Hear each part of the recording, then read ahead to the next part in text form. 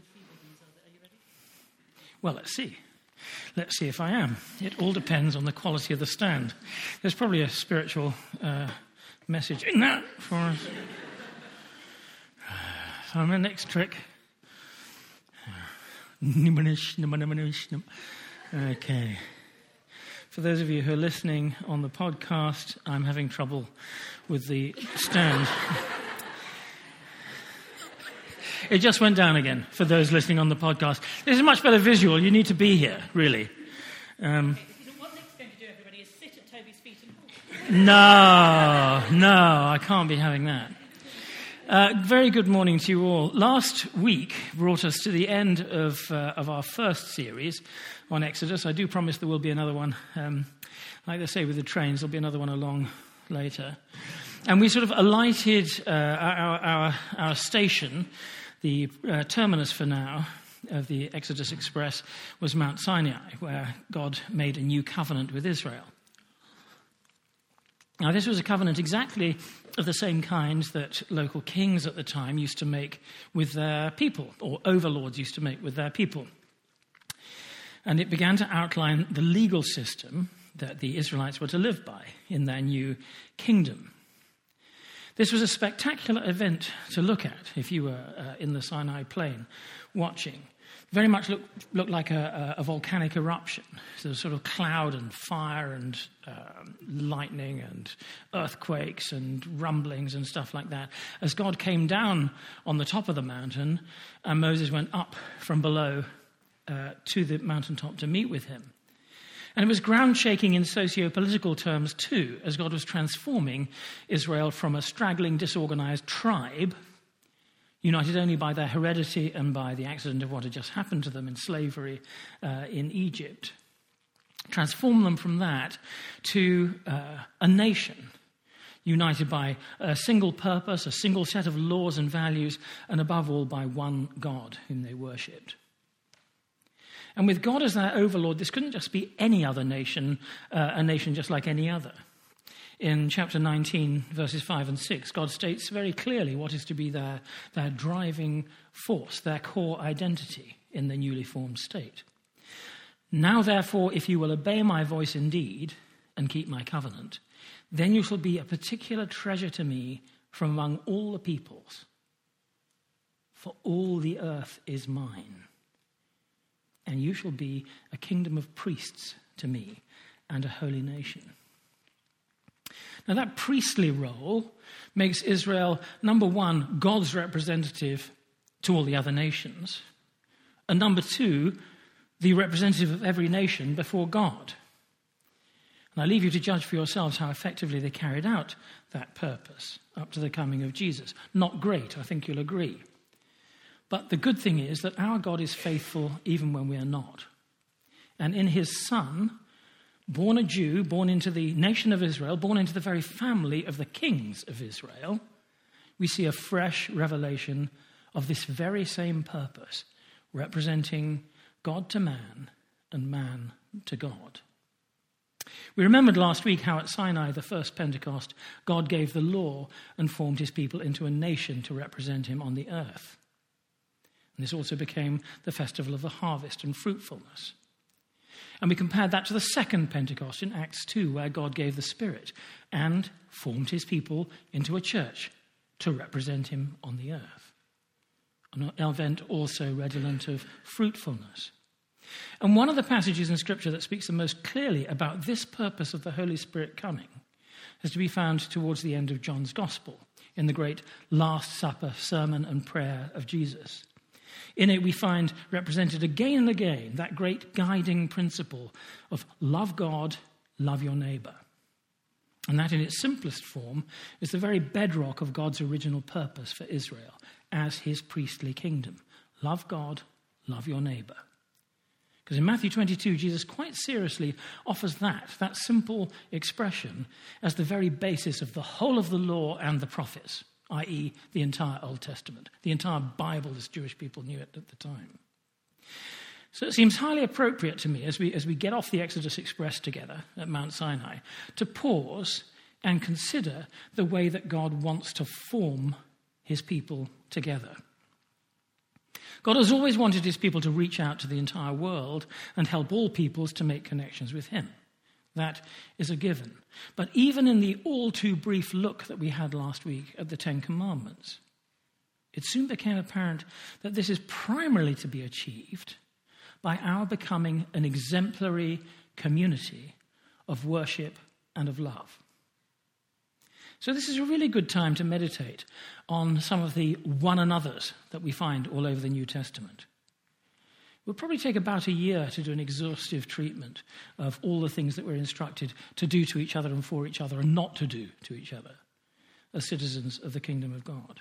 And please feel free to look them all up. It's a really interesting concordance study. Or if you've got an electronic Bible on your phone, it'll be easy to search. Just search for one another. So please feel free to read them all and give yourselves marks out of 10. And then discuss in your home group how to improve. Over these next 3 sermons, including the one today, we're just going to take 3 key one another passages. John 15, Romans 12, and 1 Thessalonians 5. Let's begin today by reading John 15, verses 1 to 17.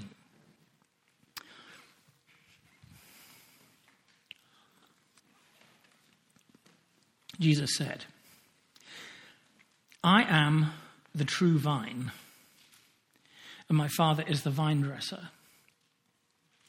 Every branch in me that doesn't bear fruit, he takes away. And every branch that does bear fruit, he prunes so that it may bear more fruit. Already you are clean because of the word I've spoken to you. Abide in me, and I in you.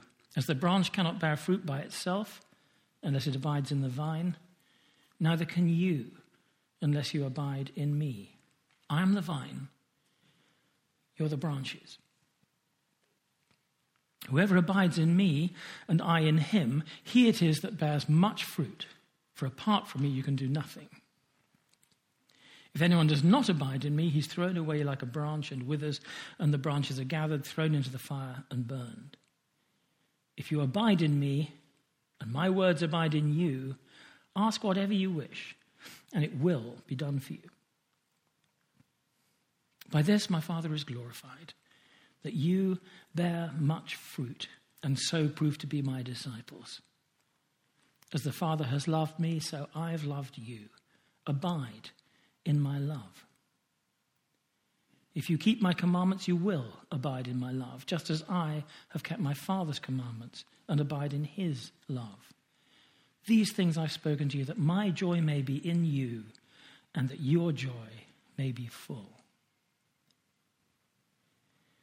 This is my commandment, that you love one another as I have loved you.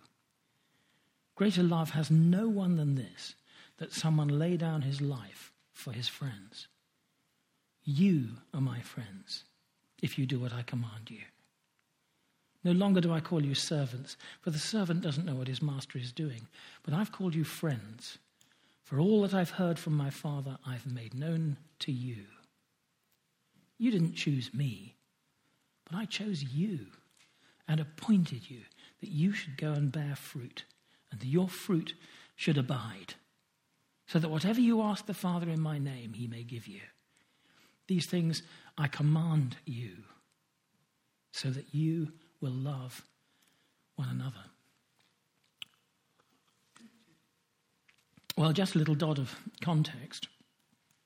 John's Gospel is 21 chapters long, but it squeezes most of the Jesus story, the story of Jesus' 3-year public ministry, into the first 12 chapters of the 21. And the last 4 chapters tell the story of Jesus' death and resurrection. And in between those 2 great acts of the play, as it were, where all the action takes place, John concentrates for 5 whole chapters on a very different act 2. Just the teaching and prayer of Jesus on one single occasion at the Last Supper. It's reckoned that by the time John wrote his gospel, the other 3 were already well known in the Christian church. So he was writing more to fill in the gaps than to give us a complete standalone account of the facts of Jesus' life. The early writer Eusebius says, the facts already being well known, John wrote the facts already being well known, John wrote a spiritual gospel. So, for example, we find in chapters 13 and 17, as he describes the Last Supper, that John expects us to know already about the institution of communion. So he doesn't bother to mention it. This sort of central thing in the life of the church, and he doesn't bother to mention it. Instead, he concentrates on things that the other writers didn't find time for in their gospel accounts, namely the washing of the disciples' feet and the long sermon and prayer that Jesus delivered before going out to be arrested. And chapter 15 falls into the middle of this section. And for our purposes today, it probably gives us sufficient context just to point out the three principal themes of these chapters. First, Jesus says, I am leaving you. Then he says, but you are to continue my work, as if I wasn't there.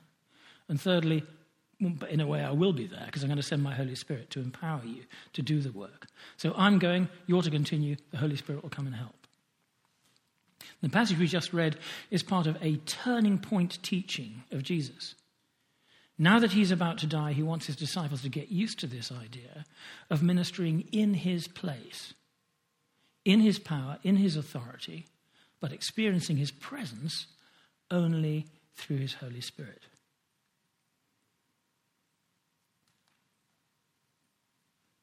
Our particular part in chapter 15 is, in fact, the bit where we've studied, is in fact something of a seamless garment.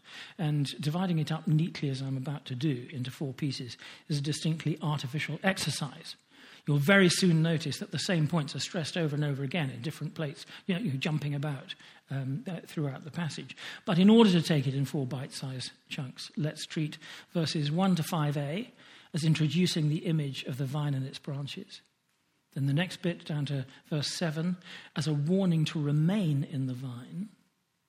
Then verses 8 to 11 as explaining what brings glory to God and joy to us. And verses 12 to 17 as a reminder that the way of love is a command, not a suggestion. So number 1, the vine and the branches.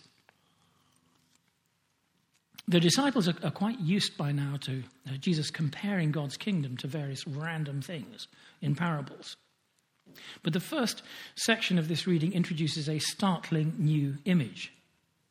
Jesus, whom they already revere as their rabbi and expect to become king someday soon, suddenly says, I am a vine. Now, the effect of this is somewhat lost on us who have lived all our lives in a vine-free country and regard the image as something from far away and long ago. It's easy for us, I think, especially if we first heard this story in some great stone mausoleum surrounded by the rainbow colours of stained glass and all that, to slip straight into decode the metaphor mode. But for the disciples, it would be more like me standing up here one Sunday and saying, I am a motorbike.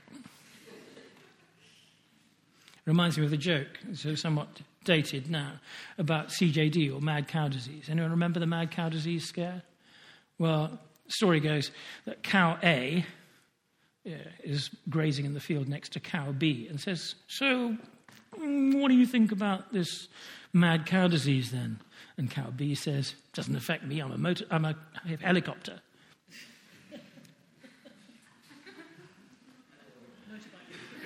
Or a motorbike. Yeah. When Jesus makes these apparently nonsensical statements like, I'm a motorbike, he's trying to shock his hearers into thinking on a different level. He takes a completely ordinary, everyday physical thing and uses it to explain really complicated philosophical concepts. Vines were an everyday object to them. Vines were all over the countryside. A lot of houses had them growing over the door. Everyone had a pretty good idea how they grew. They knew that a vine is cut back every single year to an ugly, black, dead-looking trunk.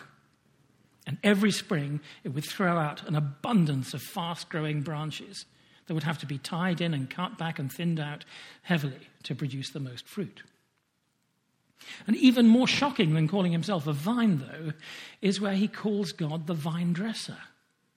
Are we really, honestly, to see the creator and sustainer of the whole universe as that kind of sunburnt, little dusty fellow with hands as gnarled as the vines themselves, toiling away in the vineyard?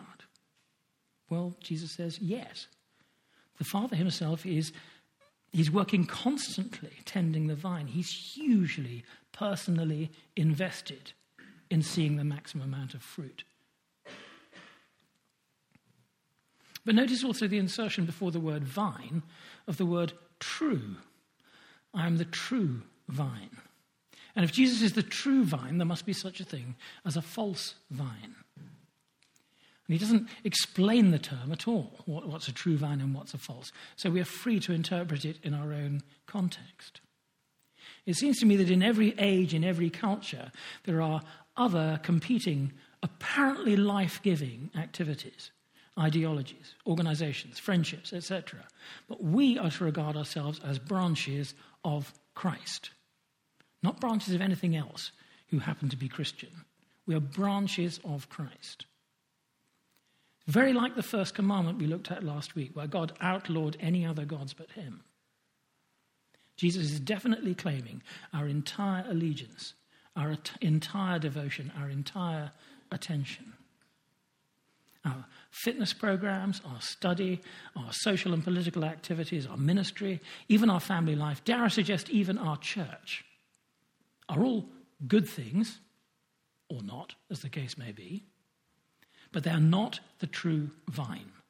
Jesus is the true vine. Only he can cause us really to flourish as we're intended to. And even the most active engagement in anything else will only cause us to crash and burn. See verse 6. If we're not fully connected to the vine. However, at the point where verse 2 introduces the uncomfortable subject of pruning, Jesus hasn't even mentioned the fact that we are the branches. He wants us first to accept that God is a diligent vine dresser. It is quite obvious he is going to cut out all the unfruitful branches, because that's what vine dressers do. Quite obvious he's going to prune back even the most fruitful branches to encourage them to produce more fruit. That's what vine dressers do. It's a fact. And what he wants is for us to pour our energy into grapes, not growth.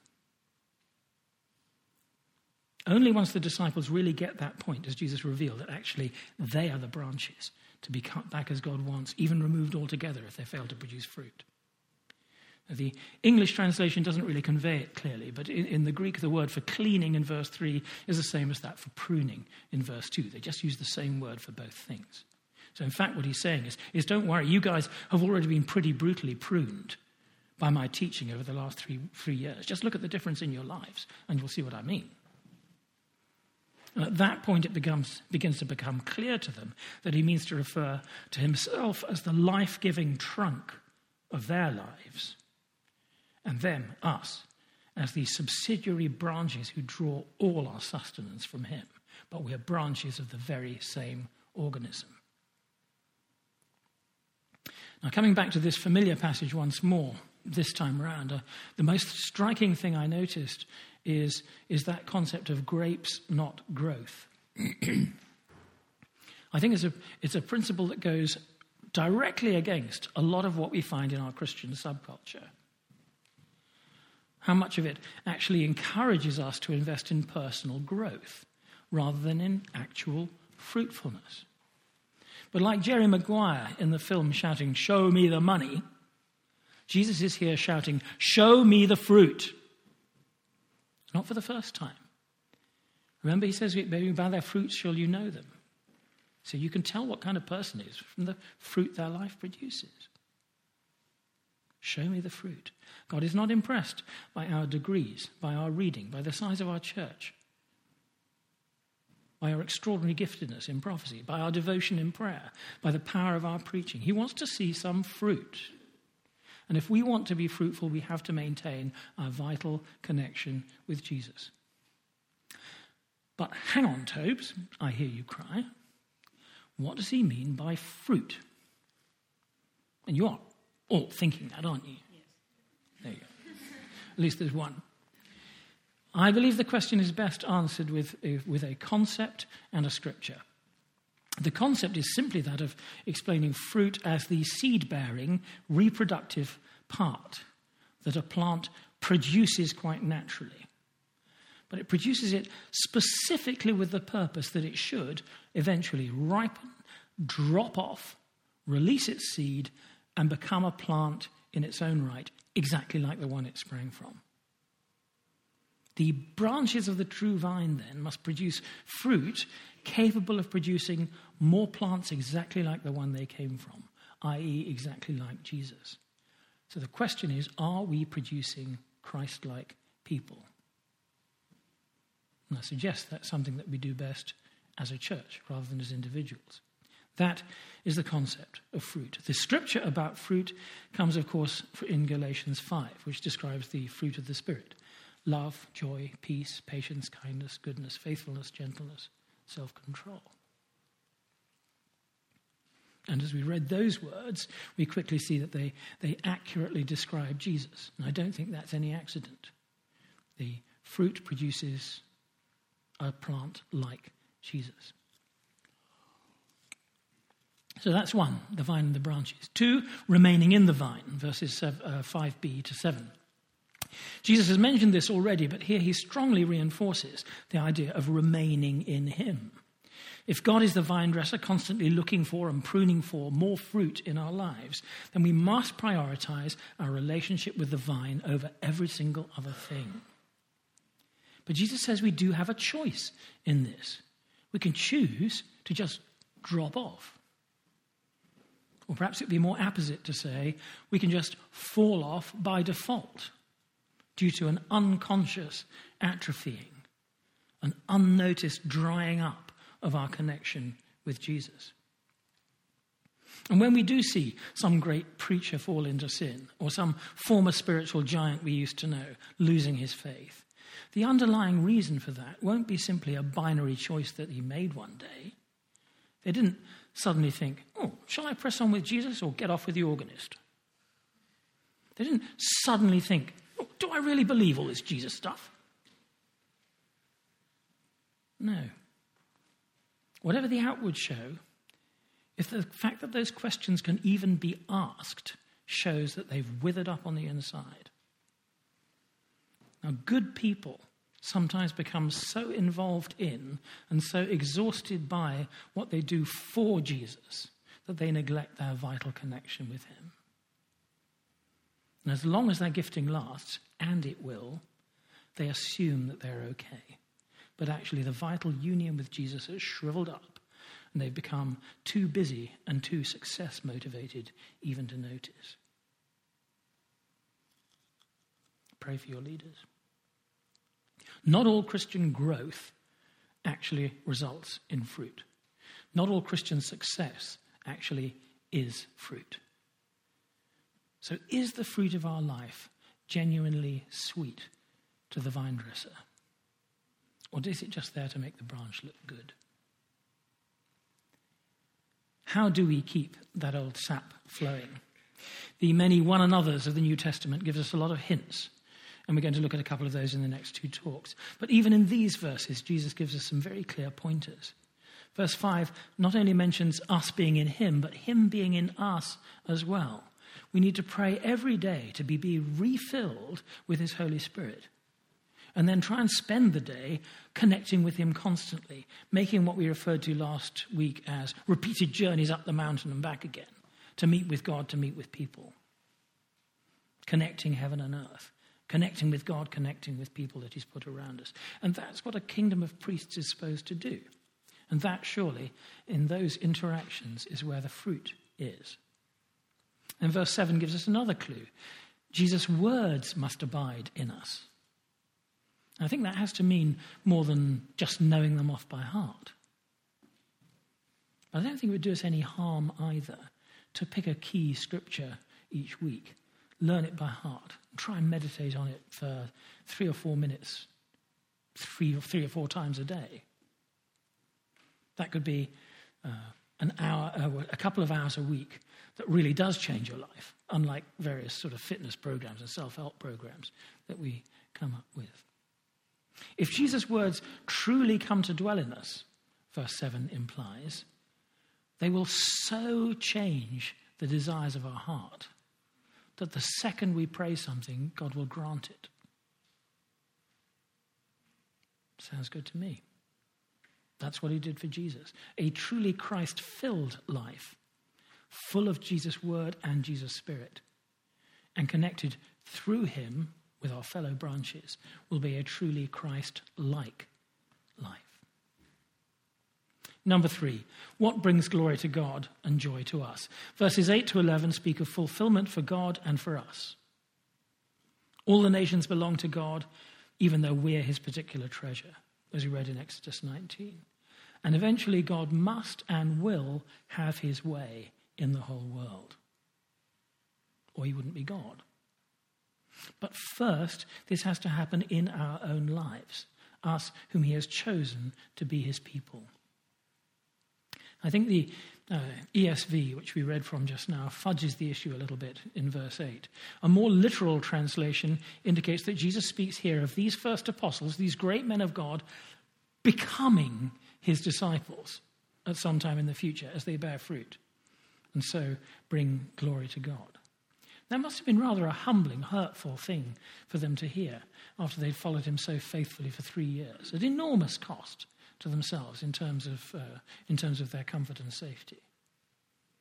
So we too, whatever our stage of life and discipleship, shouldn't be afraid to regard ourselves as being engaged in a lifelong learning process, where the more we know we don't know.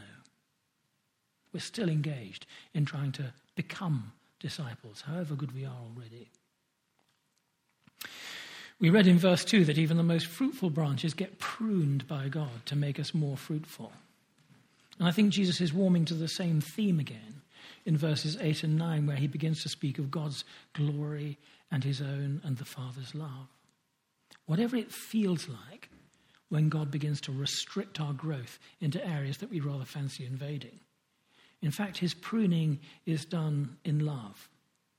It's this great continuum of love from the Father to the Son and from the Son to us. What we have to do is to rest in it, accept it, consciously live in it. But notice how, once again, as at Sinai, abiding in God's love means keeping his commandments. Sometimes we're happy we're happy with one side of the covenant, the bit that we receive, God's protection, God's provision, but we don't think too much of the other side, where we actually have to do what he says. But in fact, obeying his commandments is not for his benefit, it's for ours. All his commandments are constructed in love for our good. Obedience leads, verse 11, to joy for us, just as it was the joy of Jesus to obey the will of his Father. We do profess to follow Jesus, don't we? Our flourishing, our fruitfulness, and the complete joy which we would seek diligently if we knew what was good for us, still verse 11, is conditioned above all by the closeness of our discipleship, which means obedience. You could even suggest a link, and I would, between obedience, which surely means curbing our own will to seek God's instead, a link between that and the pruning process that leads to fruitfulness. This teaching again stands in stark opposition to all the self-fulfillment nonsense that the world peddles so relentlessly. But then, when was Jesus ever not countercultural? 4, love is a command, not a suggestion. We just saw how curbing our own will in order to obey Jesus is essential. But what is Jesus actually asking of us? What does he want us to do? Well, here it comes. He couldn't make it any clearer. Verse 12, this is my commandment, that you love one another as I have loved you. And this is actually a reprise of the famous new commandment that he'd given them just a few minutes earlier on in chapter 13:34, where he used exactly the same words, but added a little rider, that would be the way everyone would know we're his disciples, by the way that we love one another. So the distinct element here of an outward evangelistic focus. But once again, just like at Sinai, their principal responsibility towards the outside world was to live right together for all to see, to set an example at a practical, observable level of how life ought to be. And in verse 13, Jesus gives us a strong indication of what true love looks like. Love that's not a feeling, but a decision. Disney films, rom-coms, just a vast swathe of popular culture all teach us to think about love as something that comes and sweeps us off our feet. Comes from the outside. It takes us by surprise. Verse 30, and it feels wonderful. Verse 13 describes something that couldn't be more different. This is a love that very specifically doesn't feel good at all. It feels like giving up our life, giving up what we want for the sake of others. And we call those others friends, not because we have any natural affinity with them, but because God wants us to. How much natural affinity do you think Jesus felt for his disciples? Not much. Yet he's about to lay down his life for them at this point, and for us, verse 14, who have determined to do what he commands us. And he brings this little portion of the sermon to an end with a wonderful fourfold encouragement, and it's one that I believe he wants to extend to us today as well. Verse 15, we're really his friends. And we know that because of the way he's fully revealed God's purposes to us. Verse 16, our friendship doesn't depend on our choosing, but on his choosing, which is much more reliable. Still in verse 16, his plan for us, the reason that he's called us, is that we should be massively fruitful in the ways just described, and that our fruit will last. Here again, his choosing is more reliable than ours. And just because we don't feel our lives are fruitful doesn't mean that's the way he sees it. In fact, I suggest it's particularly when our lives are being pruned that we feel most unfruitful. But wait for spring.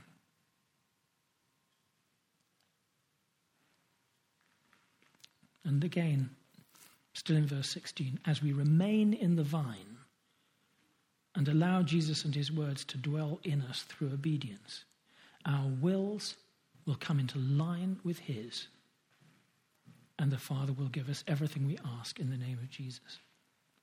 So there's the encouragement, and then it finishes with a final reminder, just in case we were in any doubt, of the central and guiding principle behind the whole thing. I am giving you these commands so that you will love one another. Everything he's just said about the vine and its branches is vitally important, really helpful. It's life-giving. But his purpose in telling us all this is that we should become that community of love, which is capable of being a light, a beacon of light in a dark world. In the next two talks, we're going to examine other aspects of our one another life together. Two of the many of which the Bible has so much to teach us about. But as Paul famously says in 1 Corinthians 13:13, now these things remain: faith, hope, and love. And the greatest of these is love.